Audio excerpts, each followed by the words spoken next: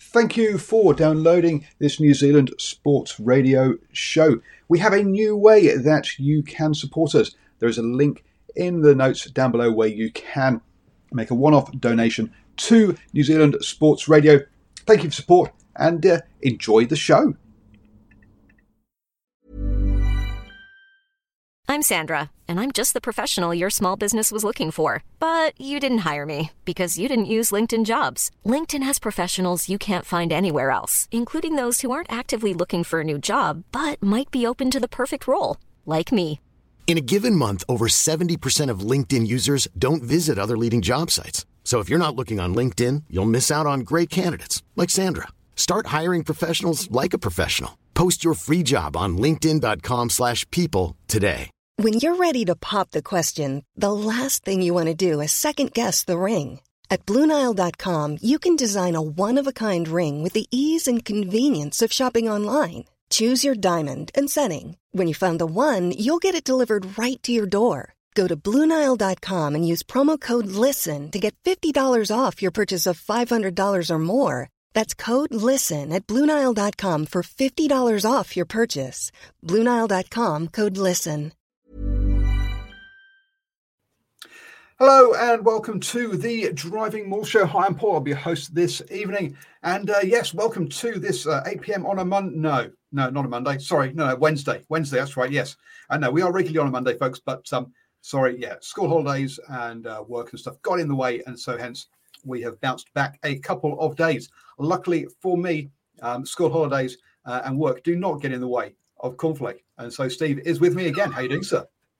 I'm good. No, they don't get in the way of me. I'm always free and ready and available. That sounds really bad to say that, doesn't it? No, but hey, some people might feel a bit unhappy. You might be making them think that it's the second Monday in the week. That's not good. Monday's that bad, really? Yeah. See, Mondays for me. Mondays suck. Mondays I do a bike tour, and I take people cycling through the gorge. So it's quite a pleasant day for me. I just get to cycle through some nice farmland with a bunch of people on holiday, and then I have to spray down their bikes and clean them afterwards. So there we go. That's my Mondays normally before I come and talk to you guys. So yeah, so Mondays aren't too bad in the grand scheme of things. Evening, Dr. Wrights, who's joined us in the live chat. So good to see some people, and Christopher Edwards Bailey. Good to see some people got their notifications set up on YouTube. So yes, hit that bell. And then also whatever the other notifications thing is, so you actually do get notified when we go live. Obviously, do the same thing on Cornflake's channel as well, because hey, you must love. Well, maybe you do, maybe you don't. I don't personally. I'm not really into computer games. I love hearing his voice, but computer games don't do it for me, Steve. I'm afraid. That's okay. You can't please everyone, you know. Well, you can try. Let's just too old for that. Too old for that. You're a spring chicken. You're not old. Anyway, let's bounce through some of the recent news in rugby. Lewis Rees-Zammit off to NFL apparently. Good luck, mate. Because let's be honest, if you even get one down in an actual league game, in actual live sort of season game, it will be a miracle. Having seen Christian Wade he got a couple of downs in some preseason games, I think, and then he decided he didn't know what he was doing. And same for the controversial guy who's been in court and stuff. The something train league player from Jared Australia. Hayne? There we go. Yep, Jared Hayne. Again, he made a couple of downs. I don't think he made. I think again he only made downs in preseason, right? He never actually made a regular season training game. Squads, pretty much. Training squads, and when they get to cutting for the actual regular normal season, they normally kick them out. Well, they normally get to keep them for free, right? Because they're an international development pathway. So they get one international person who's free who doesn't take up a squad spot. So they kind of keep them in a training role, but they never actually get to play in a real game, kind of thing. So I'll expect to see him back in about 3 years' time, in time for the next Rugby World Cup. Having found out he hasn't quite made it. Why not at this point? I mean, look, if you've, you're going to earn about the same salary being on an NFL training squad as you are on rugby union, put bluntly, if not more, right? I think more. You're going to get paid more. So give it a go. Have some fun while you're still young. I mean, why not? He's not going to get injured, is he? Let's be honest. His chance of injury is pretty low because he's not going to be playing. And therefore, he'll be able to come back to rugby union in 3 years' time for the next Rugby World Cup and actually and be perfectly. Jared Hayne player 8 regular season games. Really, I don't think he played it down though.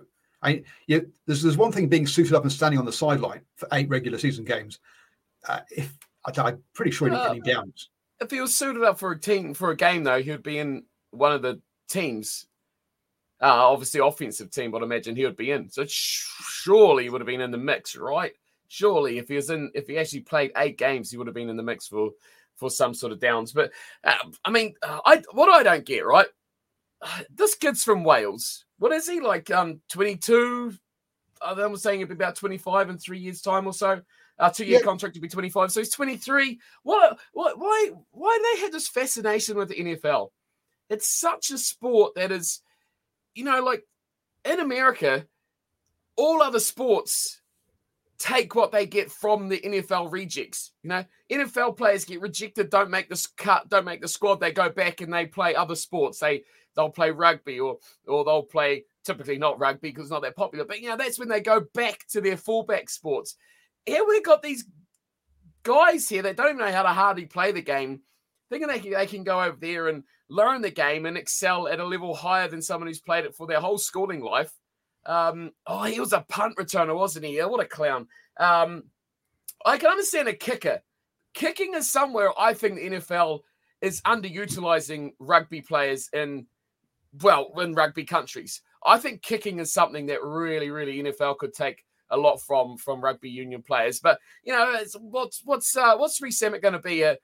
Again, a punt returner, or is he going to be a kick returner? Is he going to be a wide receiver? He plays for Wales, so he probably is used to catching the ball, from over his head because he's normally in front of everyone else because they get smashed backwards. But it's such a different skill set. It's so hard to learn all those skills. We complain about the league players coming from league to rugby and not knowing how to place with a ruck and stuff like that. It's the same thing. I think it's on a bigger scale going to NFL from rugby. So, fair play to him, whatever. There you go. He's going to make stacks of cash because what would he be on playing in Wales? 20 grand a season or something like that, probably stuff all, even though he's probably one of their best players.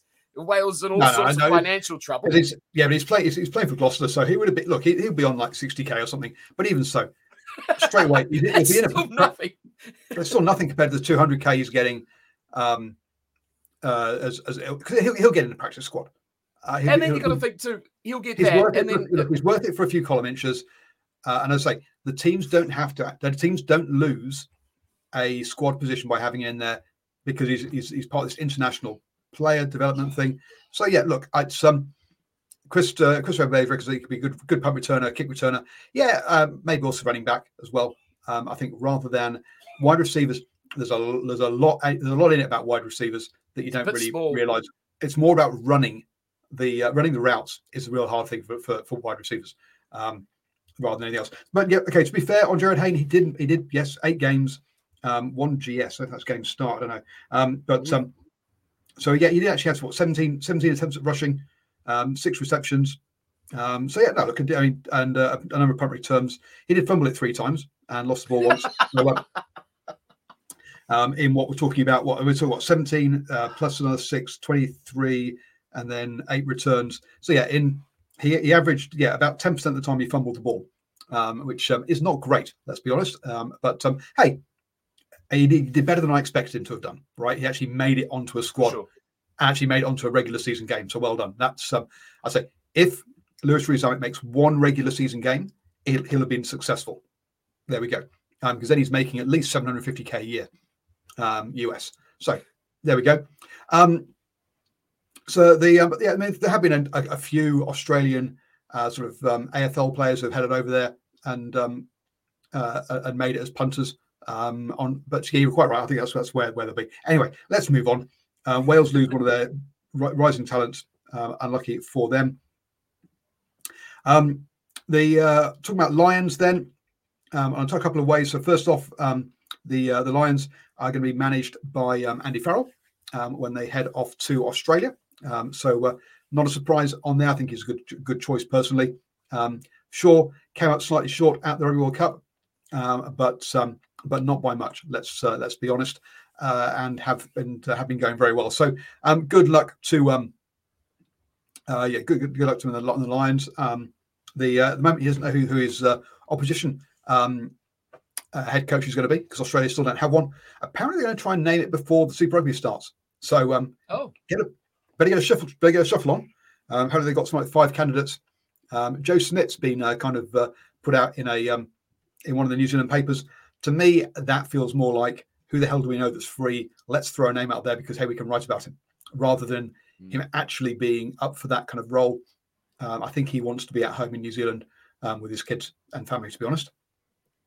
I can't. Maybe I'm wrong, but I can't see him getting it. Your thoughts on anyone you think's in line for that? That's probably been the biggest name that's been bandied around, right?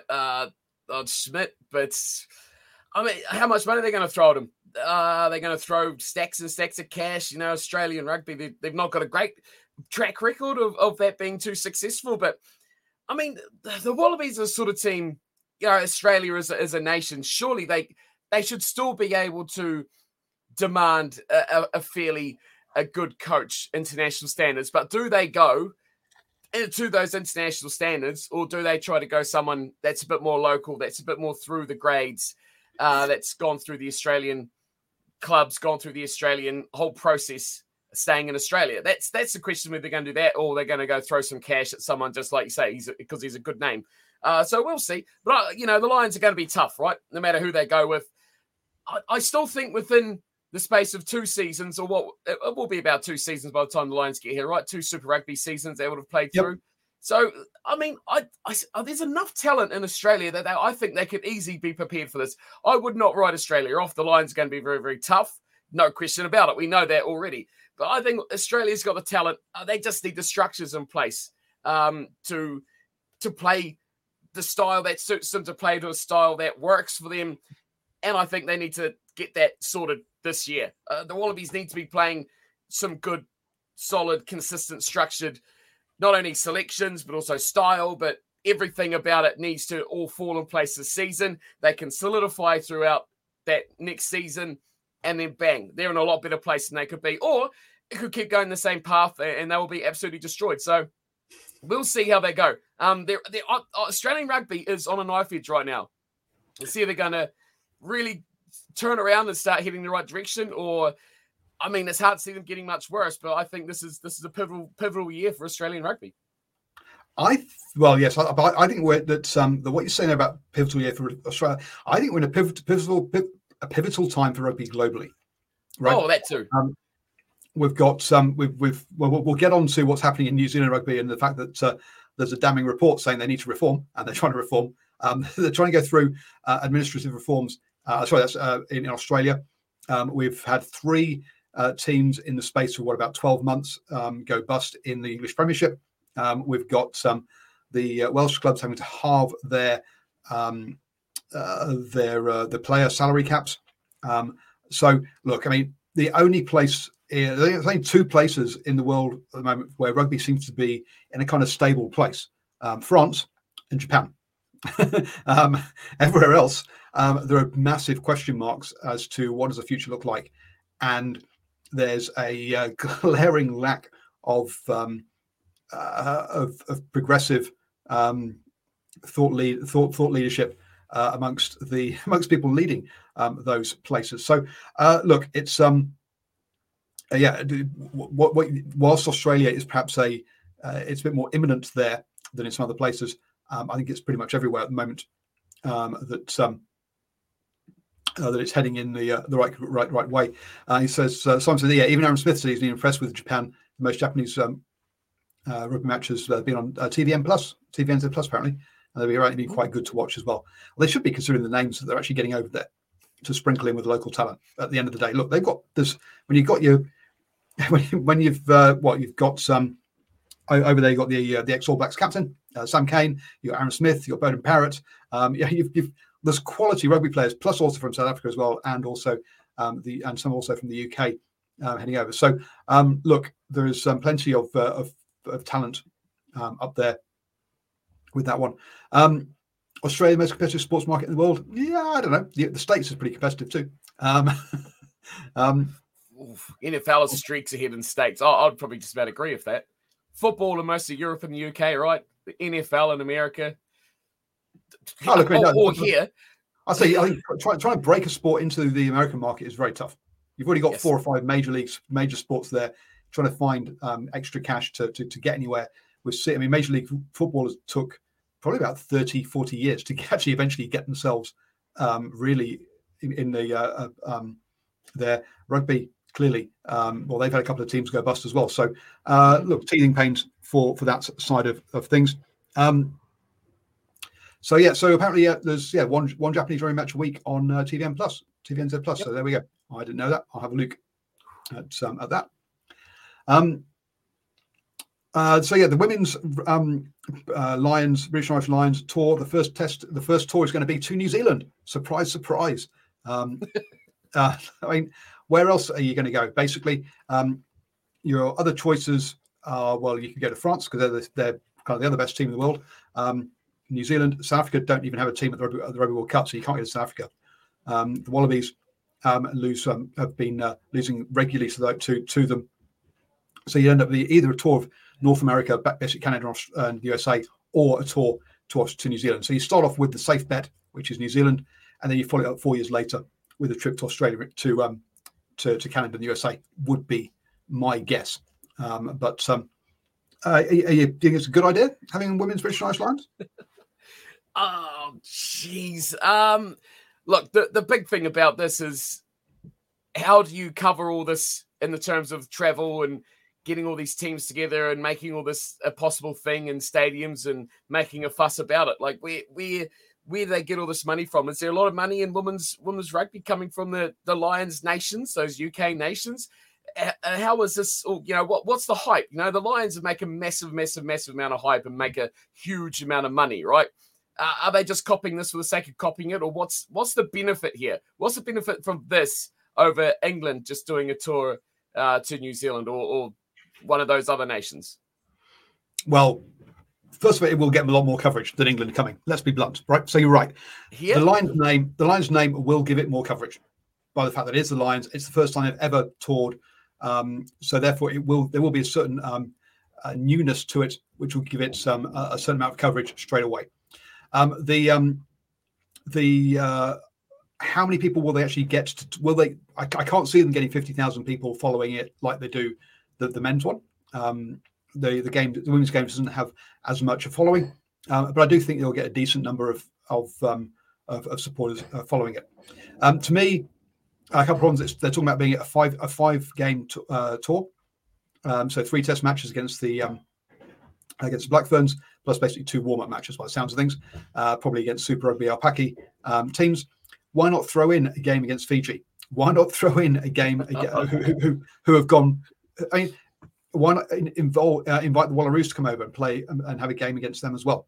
So again, let's follow us. Let's just copy a failing structure in men's rugby. Is my main problem with this. Do the women deserve better platforms, more games, more consistent games, better structures? Totally. Don't absolutely agree with that. My only problem is we know the men's rugby is not sustainable in its current format.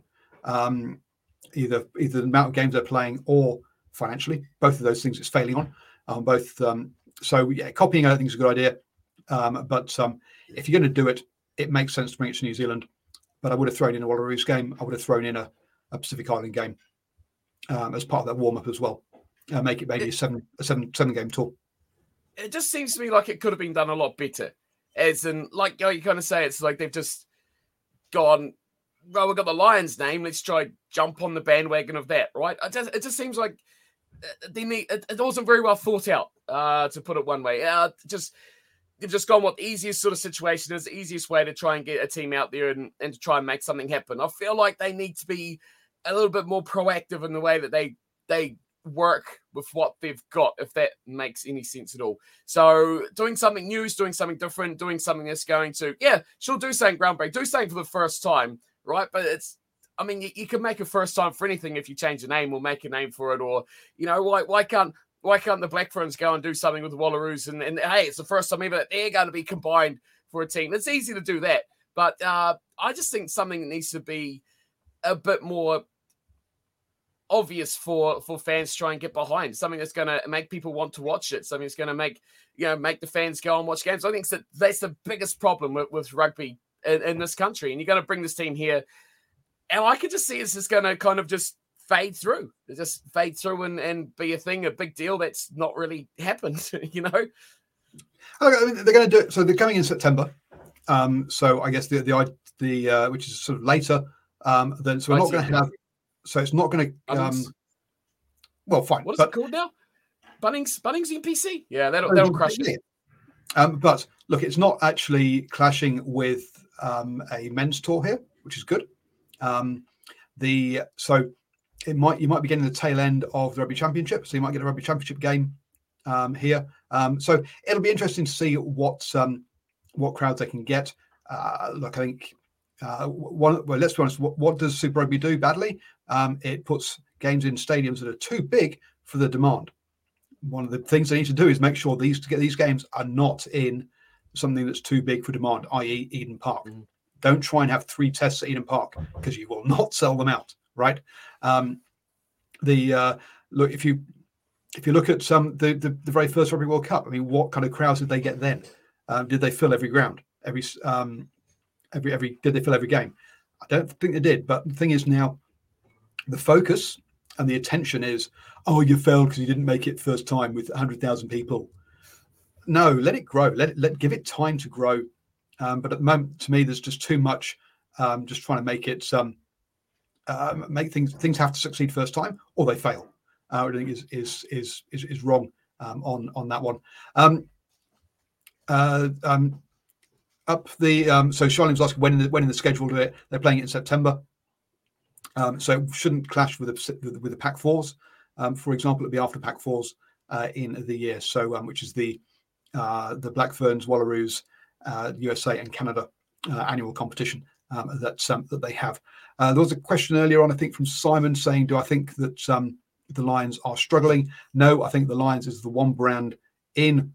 What is British and Irish? Christopher says, would you say the British and Irish Lions is failing? No, I don't think it is. I think it's the one brand that is actually surviving and doing well. That and the Rugby World Cup are the 2 brands that work in rugby. Everything else is, and the Six Nations, to be fair, Six Nations works. It destroys the rest of the calendar for everybody else when the way it's positioned. It just annihilates any other rugby. Means that any other rugby is doomed for failure. But yeah, the Six Nations. British and Irish Lions and the Rugby World Cup are 3 things that aren't failing. Everything else, including Sevens Rugby World Cup, is struggling. I think maybe Sevens at the Olympics because the Olympics just carries everything. So it's hard for anything at the Olympics to fail.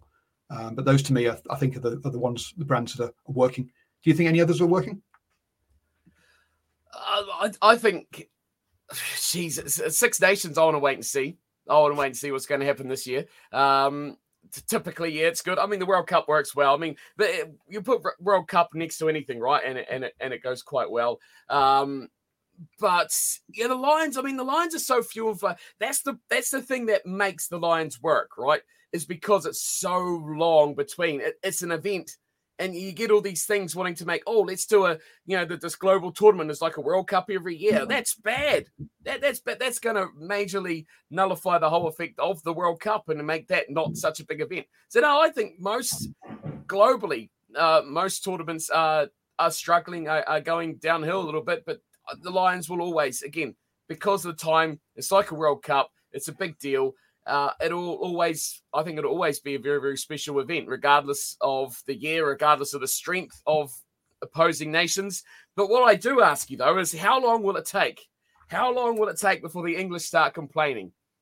Oh, it's an Irish coach. It's going to be full of Irishmen. There's going to be no English players in the team. I can see it's going to happen. Mark it on your calendar. It's probably already happening already. Probably the back page of the, I don't know, the Sun. Is that a newspaper over there? Yep. Like, Farrell in charge of Lions means no Englishman. I can see it now. Probably the Lions still only benefit three nations. Only benefit three non-British and Irish nations. Yes, but even so, look, it is a brand that's surviving. Does it help spread the game? Not necessarily, but it's a brand that's surviving. That's for sure. Six Nations then kicks off on the 3rd of on the 2nd of Feb. Our time, Friday, 2nd of Feb. Really, 9 o'clock in the morning on a Friday. That's wrong. Yes. Okay. No. That's Friday night game. We live in the future. No, that'll be Saturday morning. They've gone and it hasn't changed the whilst it changes the time on the Six Nations website, it doesn't change the date. It doesn't realise that we live ahead of time. So basically a couple of weekends time. So we'll have something else to talk about soon, which is good. We have squads today, don't we, too? Yeah, we do. But we're overrunning just a lot. So it might be next week. We'll do the squads. That's the idea. Because something I want to talk about is Mark Robinson's 6 wishes for 2024. So he's come out and said that there are 6 things that he's looking forward to, or looking at doing in 2024, and focus areas for New Zealand rugby. So he wants to build more accessible, engaging and inclusive sport that is safe and underpinned by a strong, sustainable financial model are the key focus areas for New Zealand rugby. There we go. So the first one is improve player safety. We want to continue to focus on player safety in the game, particularly work around doing concussion research, and incredibly proud of the world leading this space. And we'll consolidate our focus on game innovations in the community game, including reduced tackle height, which has had a successful first season across community rugby. That's all good. It's a shame that the secondary school rugby has decided to ignore it. It's all first 15, as it's known in New Zealand. First 15 decided to ignore these rules, basically everything that happened at club rugby had a lower head height, but they decided to ignore it. Now, look, I think it's a farce that the first 15 is allowed to make up their own rules and not follow the rules set by New Zealand rugby to start off with. Look, I think this is a no-brainer, isn't it? Just keep that. It was talked about on a Welsh rugby podcast I was listening to, the Attacking Scrum, that I was listening to today, about basically you're putting in the community game. When these guys in 5 or 10 years' time, when these guys come through, basically you're going to introduce it to the professional game, because everyone will be used to tackling that height, and it'll work, and that's the way to do it. So, yes. Jeez, I mean, the fact that this is actually stated in the 6 things that he wants to do is kind of really sad, isn't it? I mean, how long have we been going on about this stuff for? You're just like smashing the same old drum, just beating away on the same old boring stuff. He talks about, innovative, those key catchwords, right? Come on. This shouldn't even be a factor anymore, should it really? This should be something we should have sorted out a long time ago. How long did they do this big crackdown on tackle heights, and then they change the rules, and they change the rules again, and then they sort of adjust these rules, and they give these leagues those rules, and then they trial those rules over there. I mean, it's never ending. I mean, of course, everyone wants to do that. Everyone wants player safety. Everyone wants all that sort of garb. But we also would like a good sport to watch as well, wouldn't we? That would be really, really nice. But hey, it seems like we can't really get both of them. So it seems like we're going to be just smashing around the bush with all these silly changes of rules, all these fake challenges to unions, and all these little delicacies that we're pandying about for everyone. That's really making no difference whatsoever, because we're still clotheslining people, we're still dumping people on their head, we're still smashing into each other's faces, and the game is just going down the toilet ineffectively because of the way that these things are officiated. So to circle right back round, no crap, man, no crap. Yeah, no crap. And actually talking about that, just consistent officiating would be nice. So that the same thing gets the same sanction every time. That would be helpful. Wow. How many years have we been saying that? 6? So anyway, his number 2 one, better fan experience. This one is just Oh God, hilarious. I love this one. It's just funny. We will continue to lead a more fan-centric approach to the game.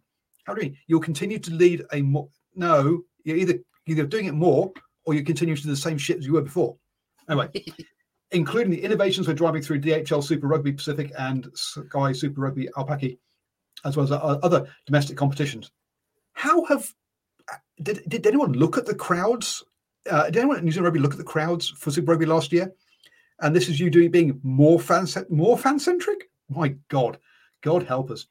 In parallel, we're looking forward to the opportunities to engage with other nation unions, World Rugby, Six Nations, SANZAR, early in the new year, before meetings in London in late February and early March. Look, stop worrying about those people and actually worry about the fans. Off the field, we're looking forward to continuing to grow our fan engagement platform, NZR+. Hang on. So your fan engagement is about getting people onto computers, not actually at a rugby game. Dumbass. There are many cool ideas emerging in this area for fans to be excited about. No, have them excited in the game. Although it took time, we have agreed on a Super Rugby Pacific Commission that will also drive a far greater focus on fan experience in the competition. Really? How about just having some frigging idea as to what you want Super Rugby to be? Because apparently we're having teams from South Africa, from Argentina and shit coming back in again. So who knows what we're going forward to? And somebody here says he's looking forward to AI too. Yes, absolutely. Let's. New Zealand Rugby, you're missing a trick here. You didn't say you're going to see how AI you're going to use AI to create a fan-centric sport. Sorry, but none of that's fan-centric. That's TV-centric about making more money. Do I have to? Do I really have to? I mean, it's really that bad, isn't it? It's really that bad. I mean, I liked how you started. I was going to say I want to break it down a little bit and just say those first 5 words. To continue to lead a more fan-centric approach. It was probably like 8 words, whatever. It doesn't matter. But I mean, it contradicts itself straight away, like you said, by continuing but being more. And fan-centric, well, you've not done it in the first place, so you can't actually continue. And how are you going to make it more fan-centric? Because literally, someone running out in the middle of the park with their dog and making it run in a circle is literally more fan entertainment than you'd get at a halftime show and any Super Rugby game anyway. So, I mean, anything is going to be a better addition, but it's just, there's no real help to this. It's like, oh, yes, we want to make it more fan-centric fun, but how? You've got no idea. You got no clue. It's like at all. And it's like, there's no ideas.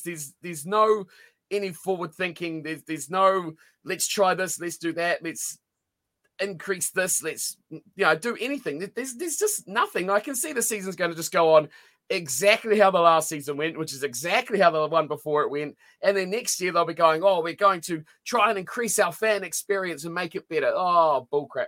Absolute garbage. And that New Zealand R+ thing, go home. Just get out here. Social media is, I mean, you hate social media to start with because anyone trying to do anything to promote your game, you destroy. So, I mean, greed at its highest level right here. Absolute highest level of greed that you've got to have everything. Piss off.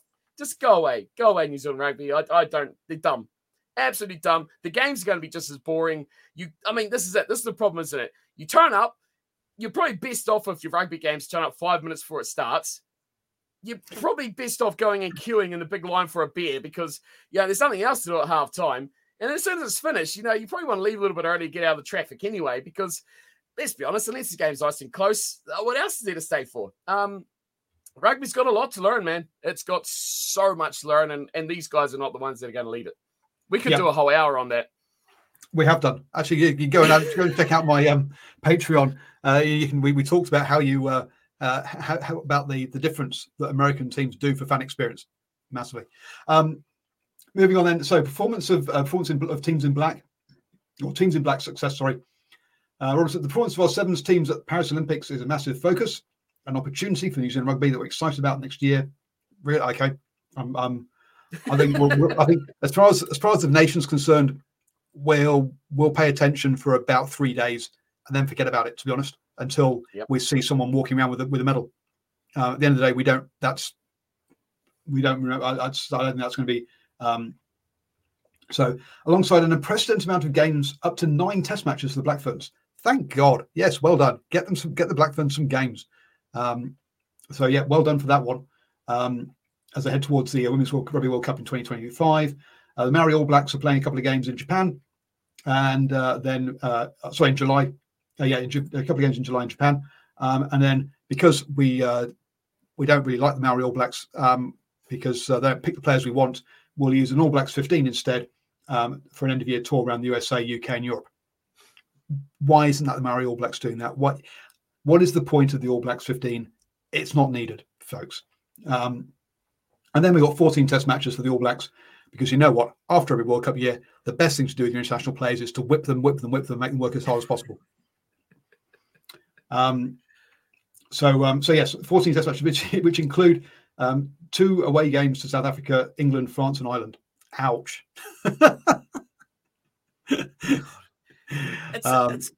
It's chaos, man. It's chaos. I mean, I agree with you. The sevens, I mean, the folk, like, let's be honest, no one will care about the sevens, like you say, until there is gold medals being handed out at the end when whoever plays Fiji in the grand final, right? In the gold medal match.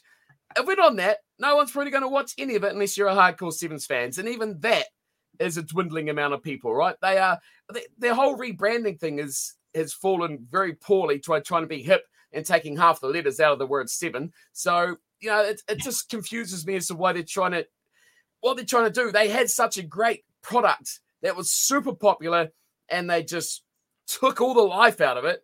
And now I'll try to make up for it. But anyway, that's sevens. No one really cares. It's fun to watch. And like I say, we'll watch it for 2 or 3 days because it's the Olympics. And like you say, the Olympics are the thing to watch. It's not because it's sevens. It's because it's the Olympics. And it's the biggest deal about. And then everyone else. Oh, yeah. Why do we have so many All Blacks teams? Why? I read that before and I was just like, why? Okay, let's have an All Blacks 15, or let's have a Māori All Blacks side. Let's be honest, pretty much anyone who could be in the All Blacks 15 could pretty much play for the Māori All Blacks anyway. Is it really that much of a bigger deal? I've not seen, Paul Tito can get in the Māori All Blacks. I can probably get in the Māori All Blacks, let's be honest. He's whiter than me and he's got freckles. So, and then we can go, why have that team? Get rid of them. Get rid of the All Blacks 15. Poohoo. Gone. See you later. Get with the cultural stuff. Okay, get the Māori All Blacks out there. Nice. Love to see it. And 14 test matches. Good God. Are we taking a team of 60 over the Northern Hemisphere? I hope so. Because we're going to need it. We might as well take every eligible Super Rugby player on a plane. We'll paint a Highlanders plane. We'll just send them over there. Give them some black jerseys. If you've got a Super Rugby contract, you're an All Black contract now. Because you've got to play 150 million minutes of rugby in a year. Actually, the Northern Tour is only 4 games, I think. So because you have 3 games for the July tour, for the incoming tour. And I forgot who's coming this year. England. So 3 games against England. Yeah, geez, that's going to be the most mind-numbing rugby for. Look, I'm English. I was over the actual moon that we came so close to making it to the Rugby World Cup final. But boy, oh boy. 3 games like that when it's not a Rugby World Cup final on the line, ouch. Anyway, so 3 games there. He then got 2 against Australia, 2 against South Africa, and 2 against Argentina as part of the Rugby Championship. Oh. Right. The extra Bledisloe World Cup game, I'd guess. Let's get you up to 10. Your game against either USA or Japan because we need the money. And then your 3 games in your Northern Tour is your 14 games. So, and then 16 rounds of Super Rugby. Yep. On top of that, yes, crazy. So, I don't understand. I mean, they know what makes money, right? I mean, and that All Black brand is their biggest money maker. So, but the thing is, though, is you're going to oversaturate your market sooner or later. Especially the more times you go to America, the more times you go to Japan, you're just going to people being like, "Oh, I went to that 6 months ago. Why would I go again?" It's not like, "Whoa, this is the first time in 6 years the All Blacks have been to." Wherever in America, first I've been to Seattle, whoa, this is massive. It's like, oh, they're here again. That's a bit bizarre. So, I mean, mix it up. Don't go to all your, keep your trump cards for as Trump. It's like making the Lions a yearly tour. Imagine what that would do. It would absolutely kill it. That's what the All Blacks are doing with the All Black brand. Same That's thing. why, yeah, we have three. Yeah, we've got three things that are successful, and two of those happen. Or no, all of them happen every 4 years. That's why Yes. they work, right? Yes.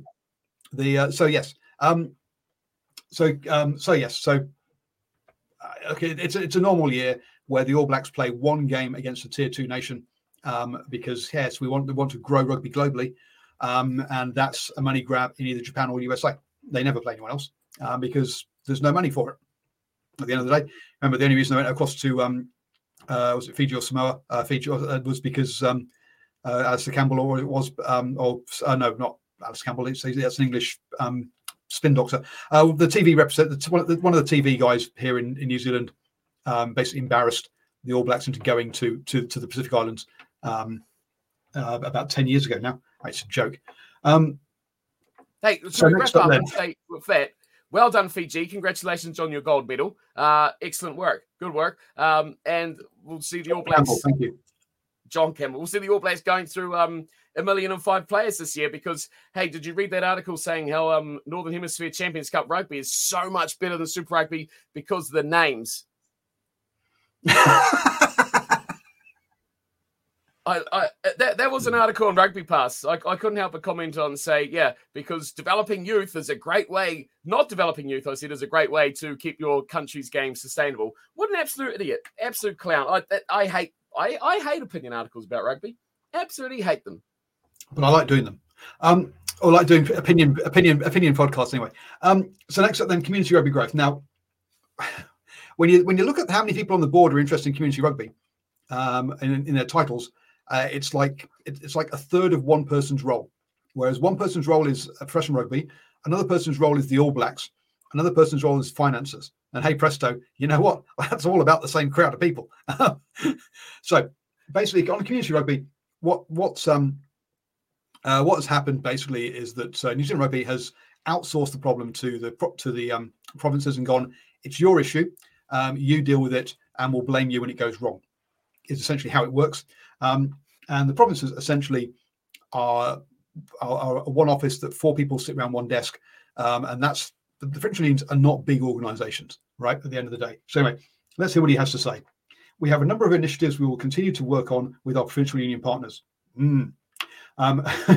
Like making them not have a vote on whether I have a job or not. We have just concluded a significant piece of work on assessing what the future of our rugby club environments will look like, and we are excited to be investing more time into some of the opportunities highlighted with this. So in other words, you've basically spent no time on grassroots rugby for the past decade. When you're ready to pop the question, the last thing you want to do is second-guess the ring. At BlueNile.com, you can design a one-of-a-kind ring with the ease and convenience of shopping online. Choose your diamond and setting. When you find the one, you'll get it delivered right to your door. Go to BlueNile.com and use promo code LISTEN to get $50 off your purchase of $500 or more. That's code LISTEN at BlueNile.com for $50 off your purchase. BlueNile.com, code LISTEN. Everyone knows therapy is great for solving problems, but getting therapy has its own problems too, like finding the right therapist, fitting into their schedule, and of course, the cost. Well, BetterHelp can solve those problems. It's totally online and built around your schedule. It's surprisingly affordable too. Connect with a credentialed therapist by phone, video, or online chat, all from the comfort of your home. Visit BetterHelp.com to learn more and save 10% on your first month. That's BetterHelp, H-E-L-P. That's why it's in the shit show it is now. We also want to build on growth of women and girls playing the game in 2023 and have a renewed approach to keep more teenage boys in the game. Because neither of those issues, women playing rugby and teenagers dropping out of rugby, have been known issues for the past 20 years, or at least past 10 years, right? So again, I'm just going to talk about issues we've known we've had, like concussion, for over a decade, and say we're going to try and do something about it. Well, thank you. We've heard you say you want to try and do something about it for the past decade, and sweet FA has been done about it. So really, I don't trust. Anyway, first off, I remember talking to one of the Farah Palmer Cup coaches a couple of seasons back now, and he said, yeah, basically, we've got nothing beneath this. All our teams are shutting down, or we're losing It's built on sand. So this idea about this growth of women and girls playing rugby, it's really not there, or it is very, or it's very thin thing there. Teenage boys, that's all first 15 and high schools. You've just told us you can't change how they play rugby by lowering tackle heights. So how do you think you're going to be able to tell them how to keep their players playing rugby? You're not. You're going to the big failure. Unless you're going to take the game away from high schools and back into rugby clubs, you're not going to change that.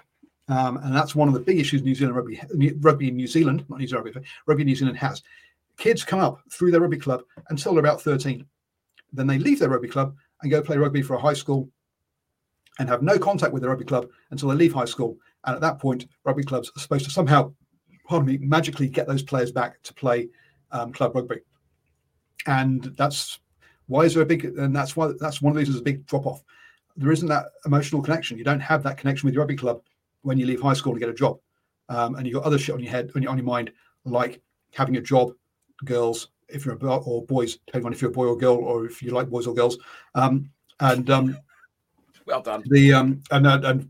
Yeah, wait for me to unload on the diversity bit. We're going to get onto later. So look, he's outsourced the problem to the provincial unions. Now I've seen the survey that's gone around the rugby clubs because there was a big push for rugby club members to fill in these surveys, and yeah, again, it's missing the point. The people who are in rugby clubs are not the people that you really need to work with. It's people who are not in rugby clubs. You want to get into the rugby clubs. And you've surveyed the people that already do it and going, yes, I love being at my rugby club. Give me a better bar. Rather than, where else? Yeah, you've, good luck. Quite where has the money that Silver Lake gave the provinces gone, and how's that being spent? Because we don't have. He's talking about now dealing with. I'm pointing at where I've got the article. He's talking about now dealing with these issues that apparently all these provincial unions are going, we need more money. That's the problem with participation. Bollocks. And that wasn't the problem. Or if it was a problem, he didn't know how to spend the money, because I've not seen all these wonderful initiatives with all this millions of dollars that are coming from Silver Lake. You know where it's all gone? New bars. It's all gone straight to the new bars. New bars, topping up the whiskies, getting the keg sorted. That's where it's all gone. That's what it's all about. I mean, this is just like the other one. This is just like the fan-centric excitement of the games, isn't it? It's exactly the same. It's like, and then it's just like the concussion thing. All these three things. Have we done three? I don't even know anymore. I've lost track. They're that much similar. They're all so similar in the way that it's like you said at the start. It's, again, another problem that we've known about for ages. We've done nothing about for so long until it's got so bad that we kind of have to do something or say we're doing something because people are starting to actually notice that it's that bad. And we're going to continue to do nothing but say that things are going to get better. There's so many options now as well for those age groups, your teenage boys and girls who are typically at that sort of age looking at a number of sports. If they are a sport-focused person, they're looking at basketball. They're looking at netball for girls and boys now as well. They're looking at league as a massive option now as well to go and do things with.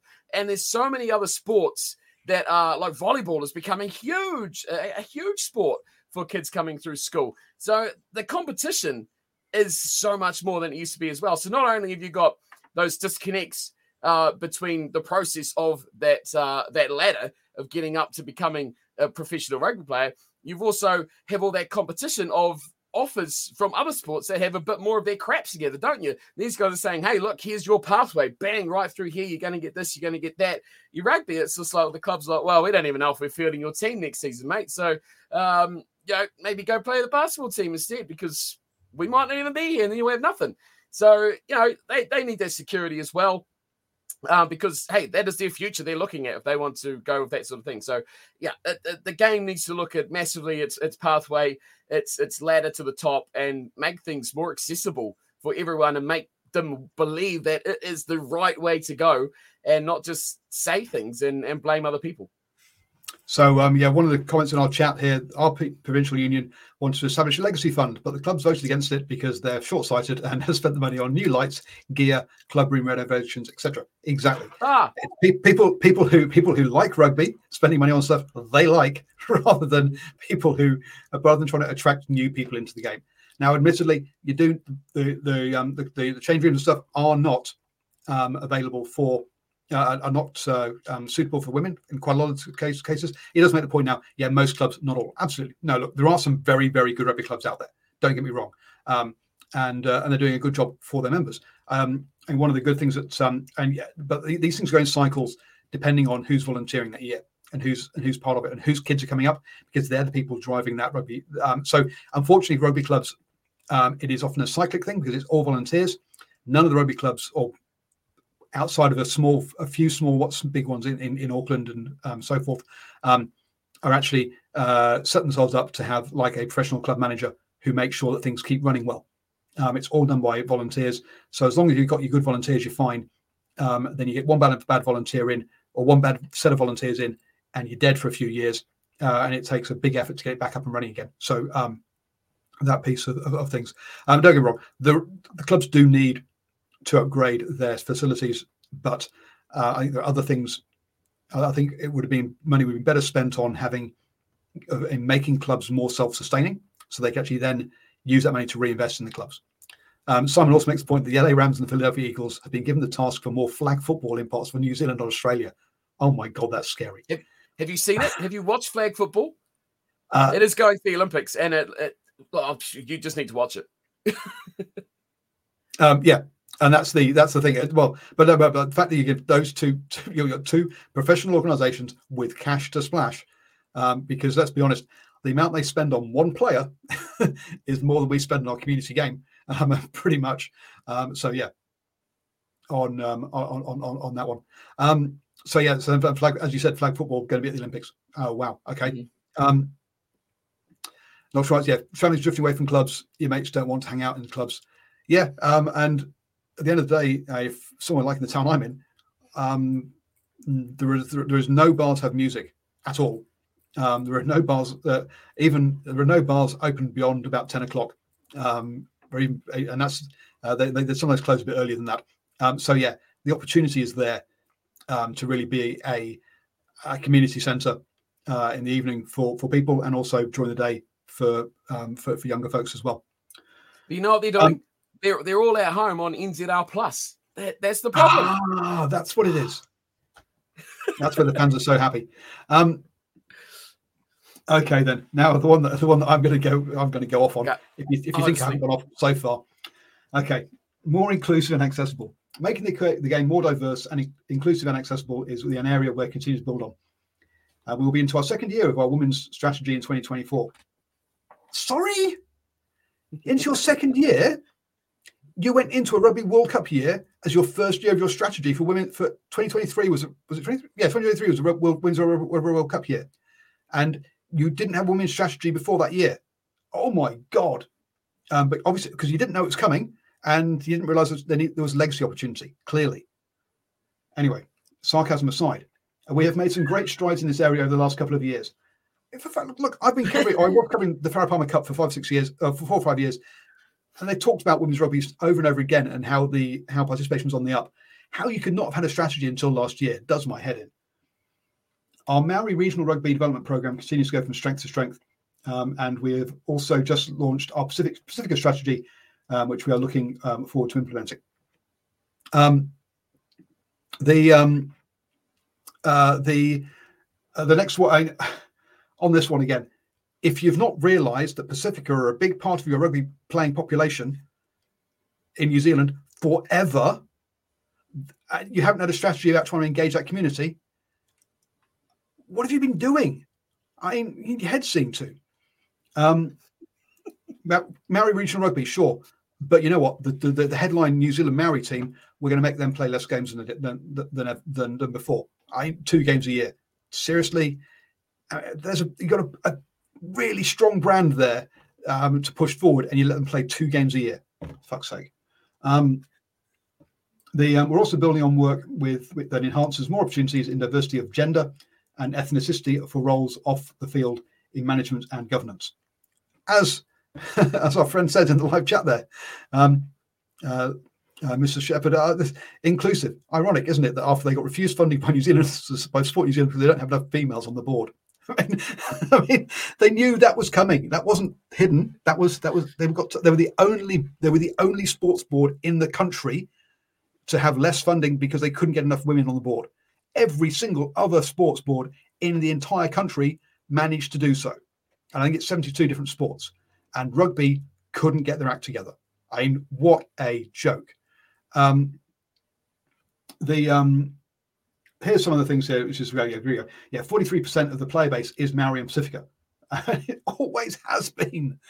The review noted that 48.2% of volunteer administrators are female, but only 9.3% of rugby coaches and 5.7% of female rugby referees are females. So you know what?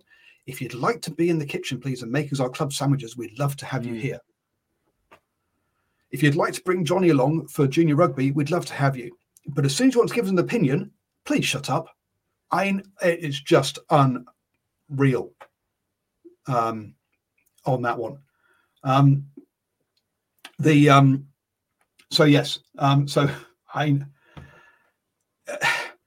You didn't need a crystal ball on all of this one here. Rumours of Moana Pacifica going off to Hawaii base. I mean, already they're not playing all their games in one place. They're roving around. They need a home, and they need to choose where it's going to be. Having a team, I think they're playing in 4 or 5 different stadiums. They only have 8 home games. I mean, seriously? How are you supposed to build a fan base if you don't play more than 3 games in a place where they can see you? It's just nuts. But anyway, that's not about diversity. Before I go on my second rant about diversity, do you want to have a quick any points there? Because I've got another piece to rant about on this. You're all over this. Hey, I do agree that the last point you said massively. Like that stat is glaringly bad, isn't it? That nearly half of the volunteers are female, and yet less than 10% of coaches and less than 6% of referees. So that means, out of that 50%, you've got 15% roughly that actually have a role that's not what you say, like you say, just like helping out little bits here or there, or taking little Jimmy here and making stuff for the weekend. That's bad. That's so bad. That's so very bad. But it does scream as well of the fact that they don't identify what their player base or their volunteer base or just their base of people interested in the game. They have no idea what they are. It's like New Zealand rugby has been so head in the sand about, like, we've known this for years, about All Blacks, All Blacks, All Blacks, All Blacks, All Blacks, All Blacks, All Blacks here, All Blacks there, All Blacks this, All Blacks this. And everything else is, like you said, it's in sand, it's sinking away, it's falling away, it's crumbling. And this is their answer? Just this sort of garbage? I mean, all of these things are just words, because there's no meaning behind it. And we'll look at this in a year's time and we'll be in exactly the same place, if not worse. But yeah, I don't have anywhere near a rant of yours. Well, then the next one is about the transgender side of things as well. So the next one is going to be basically because New Zealand rugby has, from memory, I think it was less than 5 transgender players from transgender women players. But apparently now the government's pushing forward a policy that they're not allowed to play. Transgender fields are not allowed to play competitive sports because of the fairness and the safety about this. Now, community sport is about doing it with your friends. It's not about professional sport. Don't get me wrong. That's about being fairness and about being competitive and winning. Community sport is about taking part and community. Right? So this fairness business, whatever. Then I remember being at Farah Palmer Cup game up in Auckland, and I tried to do an interview with 2 players from the Auckland team because the prop was literally twice the weight of the winger in that team. Now, if we're talking about safety, having players who are literally twice the weight as another player on the same pitch and be able to tackle each other. Well, actually, they're on the same team, so she shouldn't tackle her own player. But you get what I mean. but apparently the less than 5 transgender athletes are the safety issue for rugby. Fuck off. Sorry. What women are worried about in rugby, and this is from an opinion article, this is not from me, written by women, is, let's see, the Blenheim gymnastics coach, who was done for how many years of 29 charges involving several girls under the age of 12 and being sexually inappropriate with sexual indecent acts. Sorry, that's what women are worried about, not about a trans player on the pitch.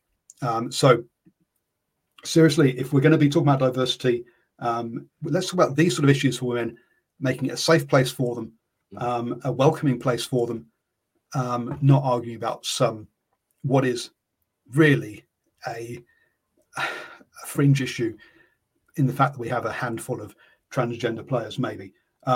So and obviously within Using Rugby, we've had the total overhaul of the Black Ferns, where we have the damning report into there. We've had the female cyclist who unfortunately committed suicide as well. So look, the mental health and the safety thing of people is much more an issue for women than it is about trans players at the end of the day. So let's make it a safe place for them, please. That's my rant over on our diversity and inclusion. No, I couldn't agree. You pretty much smoked that. Yeah, you want a safe place. You want a place to have fun, a place to hang out. That, like you say, you talked about that before with the whole club thing and the what they call it, the community growth. And yep. That's what that's all about, right? It's about participation. It's about hanging out with friends and mates and playing a bit of sport. It's about fitness. It's about getting out and doing things, not being on NZR Plus all day, and just getting out there and doing stuff, right? So they've kind of contradicted themselves by making the community growth side of things, but then saying these other sort of things about the dangers and that, which aren't the real dangers of what the whole thing is about. You want to be able to go there and know that you're going to have a good time. Things aren't going to go wrong. You're going to get home or okay. You're not going to get chased down the street by some creepy guy or whatever, after the game because they've been standing there, on the sidelines hollering, sort of stuff like that. That's the bad sort of thing about it, right? So that's the safety side of things they need to look after. But yeah, you've pretty much smoked everything I'd probably add to that on side of things. But I just find it funny how there's two different categories kind of contradicting each other. And what they're going to fix. So how are you going to do it? To be fair, folks, the trans piece is about what the government's doing, not what News Rugby's doing, but what News Rugby will be forced to do if they want to get funding. Even though we have noticed they didn't bother getting any females on the board to get funding, so maybe they won't bother doing this either. We'll see. But that falls under the exclusive and accessibility to me. Yeah, it's the same sort of thing. So community growth and accessibility and exclusiveness. They should go hand in hand, but the way they look at it, they're not looking at the right parts. They're looking at it from the wrong aspect for those categories. So they're kind of opposing what one thing is saying with the other by looking at it from completely the wrong angle. Yeah, and the top of the piece by Mark Reason says, the recently damning governance review said the game in this country was underpinned by a financially unsustainable old boys network. Old boys network, so true. It raised flags around diversity, fan satisfaction, grassroots rugby, egotistical schools, and many, many other issues. Yeah, called the Constitution and Governance Structure of News and Rugby unfit for purpose. Yeah.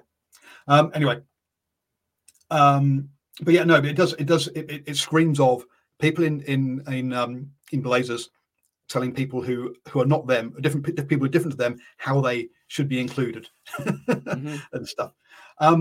And then finally, I just love this last one. This one is just absolutely hilarious. Better global engagement. It would be fantastic if World Rugby initiated a program that consulted with the best rugby brains in the world, from coaches, players, and performance staff to match officials, to media, to fans, in order to give the fans the sort of sport that they would like to see more consistently. It would further develop our sport as an entertainment spectacle that has a greater chance of globalizing the game, making a more material impact, blah, blah, blah, blah, blah.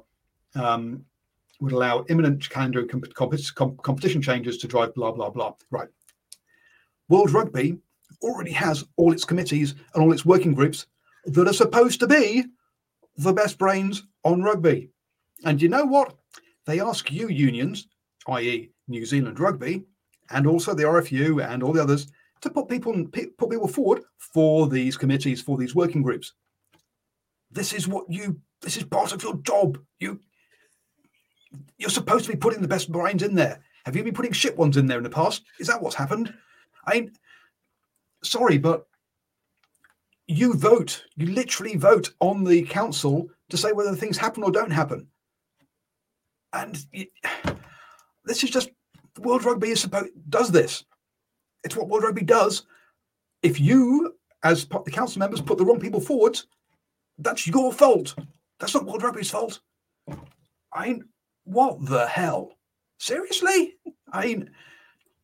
Just because they haven't got the right ones that you want, they're your views, doesn't mean they haven't got good people who know rugby.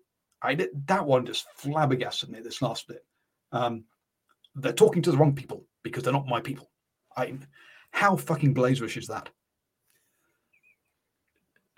You're on fire. You're on fire. Hey, what I like having about a total this meltdown, let's be honest. I like about this one. This is a shot. This is a shot at World Rugby, right? This has got nothing to do with what he talks about. He's just popping a shot off. And I find that very, very intriguing because they'll know and they'll be seeing this sort of crap. And a lot of stuff flows between NZR and obviously World Rugby, right? And they think they're like this. And I think this is maybe the start of an interesting relationship, maybe development between the two of them. But this is, I think that's interesting. The shot at World Rugby. The rest of it is just blubble, blubble, blubble. But further develop our sport as an entertainment spectacle, that's a shot at the rule changes and the law changes, and a greater chance of globalizing the game. Another shot at World Rugby, making more material impact emerging markets such as US of Asia. That's a shot at World Rugby, and that's a shot at himself effectively in the way that they limit what people that aren't part of World Rugby / unions are able to do. We all do stuff that would go into emerging nations, right? All these people that do highlights or do like shows like this or any sort of stuff that gets so limited would do exactly that, you idiot. And they do it for free. It's at no cost to you to grow your game into emerging markets. Shots. He's just took a 5-punch jab at poor old Bill Beaumont, who's just sipping on his wine and crunching his crackers until he can, at the end of the year when he gets booted out of there, please, by someone who's got half a brain. That's just crazy. Look, Bill Beaumont has tried to get things through in the past. Like he said, look, you should give the World Rugby World Cup to South Africa. And what happened? They all voted against him. That was his recommendation, his team's recommendation. He said, we want to have this global national tens tournament. They all went, no, fuck off. So he keeps suggesting stuff and he keeps getting it voted out by the people, by the union. So is the Nations Cup a good idea? I don't think so, really, to be honest with you. No,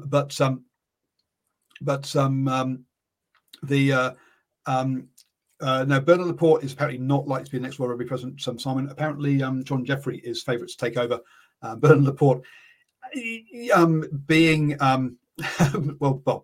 being basically indicted by the French government by the French police for and getting kicked off. What was Bernard Laporte, wasn't it? Getting kicked off the French Rugby Board for basically bribery at the end of the day, and interfering with judicial processes within the French Rugby Union. I don't think he's going to get the role. Look, Bill Beaumont has tried things, and everything he's tried has basically been shot down by the unions. Were the things he tried the right things? Not necessarily, but at least he had a go. Whereas the previous crowd didn't even have a go. Look, he's going to have left having done nothing, but that's because they won't let him. And will John Jeffrey do anything different? I'll be able to achieve anything else? I doubt it. The only way it's going to achieve anything is if somebody basically comes in and buys it all and tries to run it like Formula One or something like that. I just don't see how. The difference between rugby and football is that football is just so mega popular. You can do anything you feel like and you're going to make money. And no sport in the world should try and copy football's model. It just won't work. You don't have enough people who are interested in you, right? Also, football, you can play 3 games a week, right? You can't keep doing it forever, but you can throw in an international game midweek and then play club games at the weekends. You can't do that with rugby. Until we get a calendar that's the functional calendar, domestic rugby is not going to work. We remember when we used to have June international tours that split Super Rugby up. Would finish at the end of May, take a 4-week break, then come back in July for about 2 or 3 rounds, and then have the finals. Anyone who wasn't in the finals just basically ignored the rest of the rugby. Let's be honest. What happens in European rugby? Well, they all take November off for internationals, and they try to come back again. Then they all take they all take sort of 6 or 7 weeks off for the rugby for the Six Nations, and expect it to come back again. Until you get a calendar where essentially you have 6 months of the year is domestic rugby, and 6 months of the year is international rugby, which is what we've had down here in New Zealand and Australia, for example. Essentially, January to the end of June is Super Rugby, and then July to then November, or 5 months, is international rugby. Right?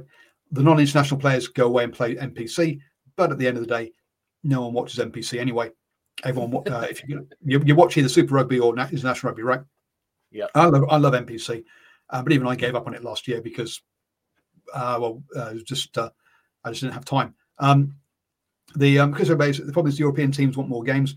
No, the problem is that the European teams need a block of time together. If they want to have, if you basically say, look, you can have all your international players from January till the end of June. Now, if you want to start in October, you can do, but you're starting without international players. If you want to start in September, you can do, but you don't get your international players till the 1st of Jan. Give them that 4 weeks off for December, and off you go. So yeah, somebody said I'm probably the last person watching NPC. You and Steve. And that's how you want it to. And that's how if you have that separate blocks, it'll work. But having this mismatch where you're jumping from one tournament to another tournament and back again. The idea of Super Rugby copying European Champions Cup with Japan. Oh my God. When are you going to put that in? And you're just going to confuse people even more as to what's I've got NPC, I've got Super Rugby, I've got Super Trans-Pacific Rugby. Oh, I don't like that trans word anyway. Sorry, Super Pan-Pacific Rugby. Sorry. So yeah. Hey, can we get a chairman of World Rugby who doesn't look like he's about to die? Please, can we get someone under the age of 80? It would be really good. Oh dear, what's John Jeffrey like? It's a bad look when they come up to do these tournaments, the World Cup, when they do this speech and get booed, and they can hardly make it on the stage. I mean, let's be honest, it's not a great look. He doesn't look good. He looks like he's a bit of a. I mean, how old is he? He's 64, so he looks a lot older than he actually is. Jeez, he looks like he's at least 80. But I mean, we're still stuck in the past, right? Same as the US president. Yes, exactly. It's like we want someone who can walk off an airplane, right, and get to the stadium. That would be really, really nice. I mean, still stuck. It's the same thing as World Rugby. New Zealand Rugby. It's the old boys club. It's just old guys, the same old guys. Even older than it is. Exactly. It's getting worse. As Leon Shepherd says, yeah, same as US presidents. By the time you make it, you're so old, you're too old to make it. Just give up now. Give up while you're here. And yeah, this idea that Japan, you know what? Give us your top 4 teams. They'll play our bottom 4 teams in some sort of playoff. Sorry, why should we play your bottom 4 teams, our best top 4 teams? Go away. Yeah, New Zealand, head up their arse, really. We saw that with them getting Super Rugby together with kind of like, I will do it, or we'll tell Australia what they can have. Yeah, well done. That works well. That's how you get collaboration in a joint competition. Anyway, we've run out of time to go through the teams, so we'll go through the Australian Super Rugby teams next week in our Super Rugby squad previews part 4. This should have been a 6 stupid things of New Zealand rugby episode. That's what it should have been called. Okay, I'll rename it for the podcast. Yes, you're quite right. Jeez. Dumb. Dumb. We're doomed, man. the sport is really going for a tough spell here. Not only like the future, like as a fan, but for a player, for a volunteer, like, you know, the stuff you do, for anyone who's involved in the sport throughout, you know, general people's sort of status. It's in a bad place, man. It's really bad. Yeah, and so look, he said I wouldn't mind a cross-border competition with Japan. Look, if done properly, I think it could work. You have a Japanese conference, a New Zealand conference, an Australia conference, and you come through some sort of final series. Yeah, that could work, and have them as part of Super Rugby. And having a token team from Japan as part of Super Rugby, no. Just like Australia has 5 teams, give Japan 5 teams, and in the same kind of way. And yeah, have another and do it by conferences. Unfortunately, Super Rugby managed to taint and destroy the idea of conferences from the start with their mismanaging of it in the first place with South Africa, which was a disaster. And so hence conferences now, as far as New Zealanders and Australians are concerned, are just bad, full stop. They're not bad. It's just about how you structure it. And that first one was structured misunderstood so badly. Yes, exactly. Misunderstood. Just like teenagers and the youth of today. The future. They could be World Rugby chairman in 80 years as well. So Chris Robert says, I think if you're in France, Japan, Ireland, and some other URC country, you think the sport is doing great. Right. No. If you're in France, yes. If you're in Japan, sure. It's doing better than it ever has done. In Ireland, no. Ireland, yes, Ireland are doing okay. But they also know that across the border in Wales, the people they're playing are a disaster. That they know they don't really want to be playing Italy and Scotland as well. Look, they know that their competition, the URC, doesn't bring any cash. So no, they know that they know they've got issues going on there. Absolutely, especially as oh yes, yeah, the real champions are less the champions tournament game between the Crusaders and Munster should be interesting, with Munster sat in 10th in the URC championship table. Are they down to 10th now? Wow, jeez. I mean, they've had their international players from maybe 4 rounds, 4 rounds maybe, like taking out the Champions Cup games, you know, for actual URC games. They didn't come back for ages after the World Cup. So yeah, they struggled, man. They've really struggled, but boy, 10th is bad. And they ain't going to have them for that game either. So it's not going to be it's not going to be a spectacle, that's for sure. Christopher Bay says it seems like an issue for this Anglosphere. Yeah, but that's basically because, let's be honest, rugby is an Anglosphere game. It's not France, Italy, Japan. South Africans might argue they don't speak English either. They speak Afrikaans. It is. But if rugby is in South Africa, look, is better than other. Is surviving better than other places, but it's not where they'd like it to be either. They're enjoying being part of the URC and European Champions Cup and stuff at the moment.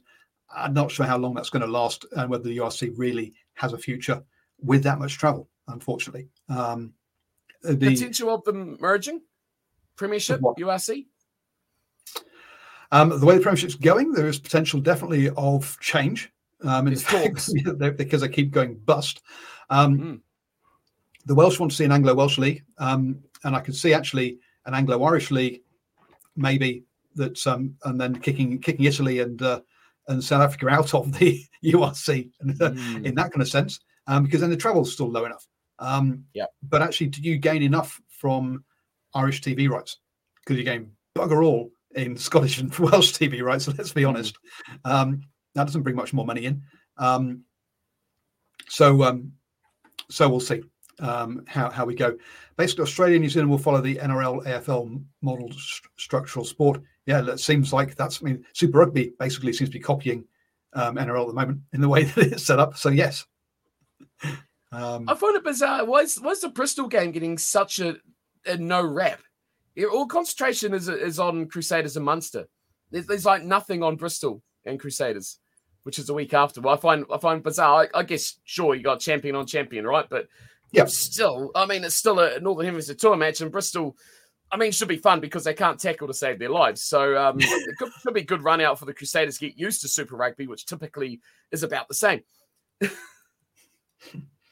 Yes, we'll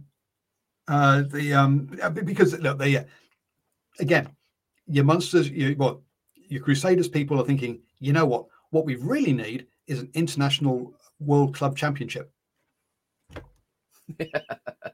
Because I mean, that's the pinnacle of the sport in football, isn't it? Yes. I mean, do people who follow football even bother with that tournament? I mean, if you win the European Champions Cup, that's the pinnacle. It's not playing Corinthians and Inter Milan, right? That's a fun jaunt of a tournament, or it used to be. I don't follow it now, but yeah, no. International club competitions are supposed to be local. That's the whole point, and that's how they go well. No one cares about. You're talking about the Champions League of football as opposed to the Club World Cup, because Champions League is like the pinnacle, right? Yeah, the Club World clubs. Yes, the Club World Cup is not the pinnacle. No. So the idea that some rugby Club World Cup would be the pinnacle.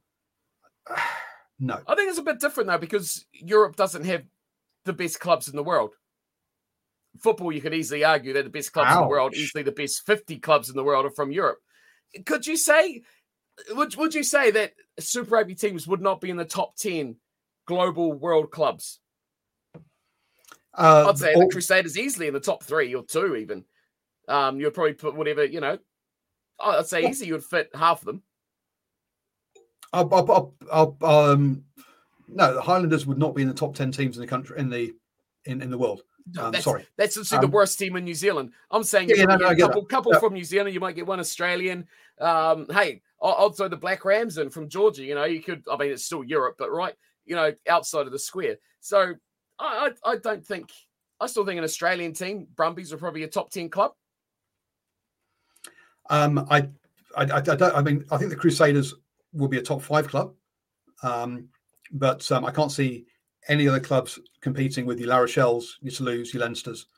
Sorry, those teams are stacked. And they get to play a harder level of competition. So